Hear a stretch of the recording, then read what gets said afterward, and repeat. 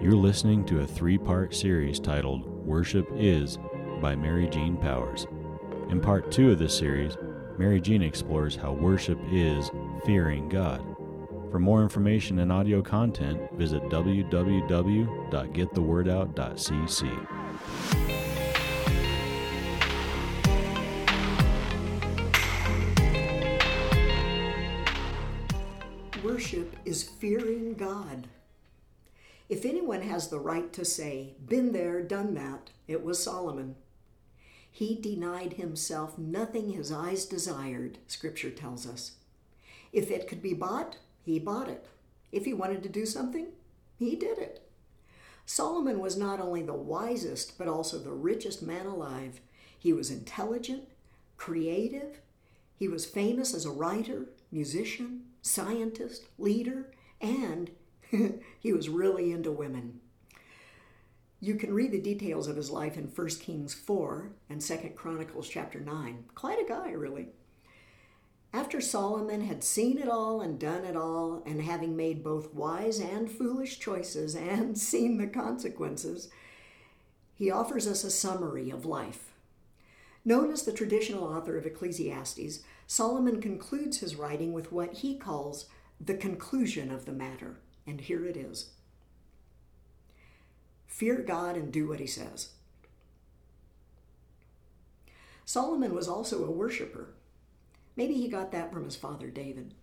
There's a great story in 2 Chronicles chapter 1 about the time he offered 1,000 burnt offerings before the Lord. It was right at the beginning of his reign as king. That night, God appeared to Solomon and said, "Ask for whatever you want me to give you." Whoa, if God said that to you, how would you reply? Solomon had an honest and humble response, which really made God happy. In verse 10, Solomon said, "Give me wisdom and knowledge that I may lead this people, for who is able to govern this great people of yours?" So God blessed Solomon with wisdom, knowledge, and wealth, riches, and honor like no king before him had ever known. Solomon was a worshiper who feared God.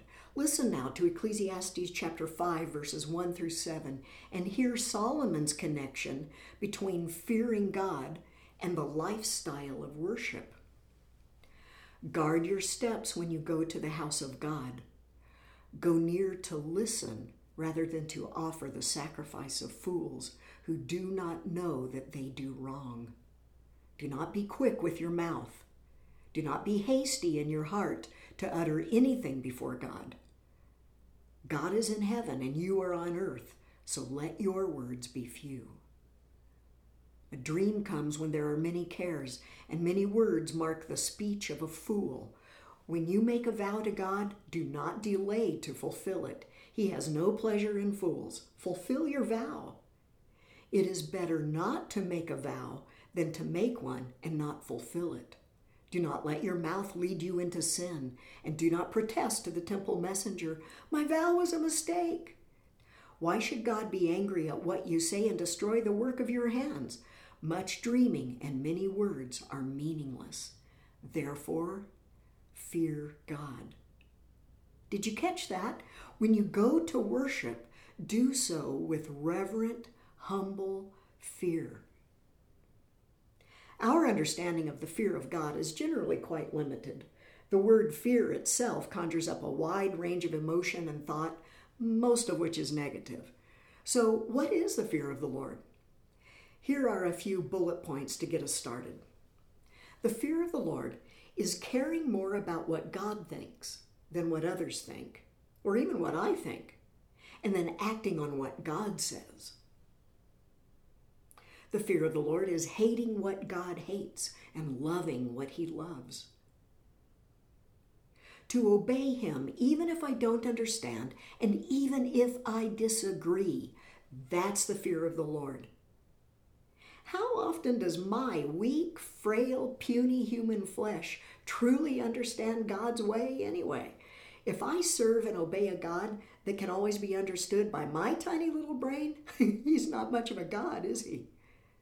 I don't see everything he sees, so how can I possibly know what's best? I can't. But what I can do is trust him, even if I don't understand. What I can do is trust him and prove my trust by my obedience. Love obeys, even when I don't understand. 1 John 5:3 says, "This is love for God. Keep his commands." So to trust him, that's the fear of the Lord. To respect his godness, to honor him with my lifestyle and my choices, and to agree with him that his way is best. This is the fear of the Lord. The best way I can think of to describe the fear of the Lord is this.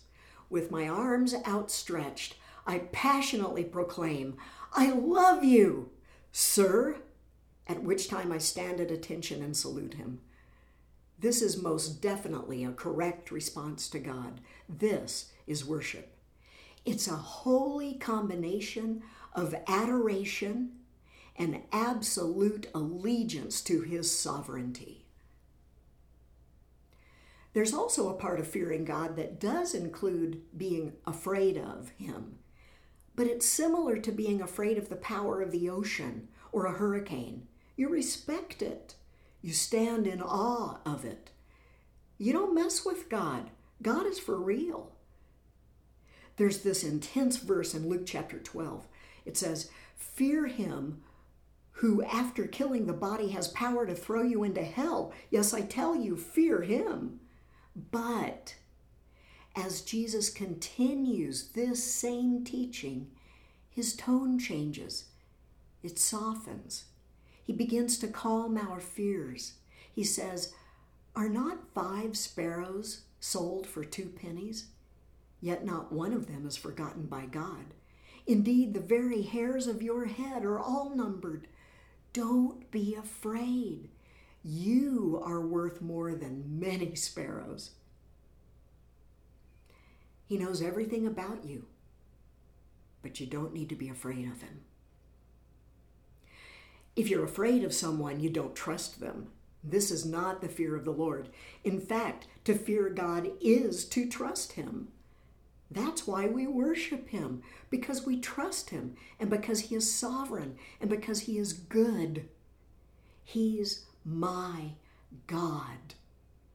To fear him is not being afraid of him as much as it is not wanting to displease him. To fear him is to trust him as the only wise God, and to want to honor him so much that you make an effort to please him with your words and your actions. This facet of relationship with him is similar to a healthy relationship you would have with an authority figure, as with a father whom you both adore and respect. To fear God is also to be so consumed with his presence that you are aware of him all the time. This level of God consciousness is also worship. It's living your life before him and making your decisions based upon his divine presence. The closer you get to God, the more you realize how intensely focused he is on you. It's not a smothering love or a controlling love in which he forces himself upon you, but a perfect love that sees all, hears all, knows all, and makes himself completely available to you.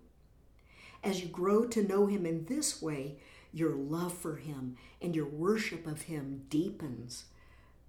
But it is also disarming to realize how very you-centered his love really is. In the fear of the Lord, we stand stunned in wonder of his limitless goodness. He is so other than. His knowledge, it's past finding out. His wisdom, unfathomable. He is all and in all, greatly to be feared. He is the Alpha and the Omega. He is the Lion and the Lamb in passionate pursuit to own every part of us, and yet in compassionate gentleness to heal every part of us. This is worship. This is the fear of the Lord. So stop now.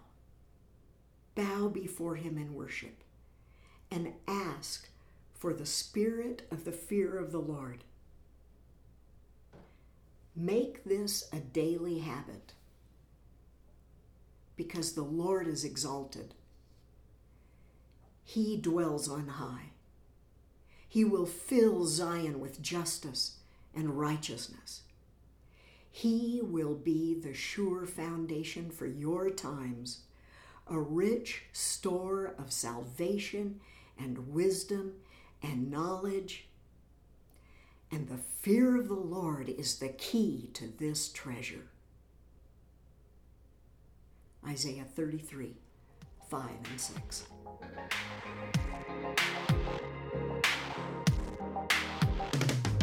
This concludes part 2 of the Worship Is series.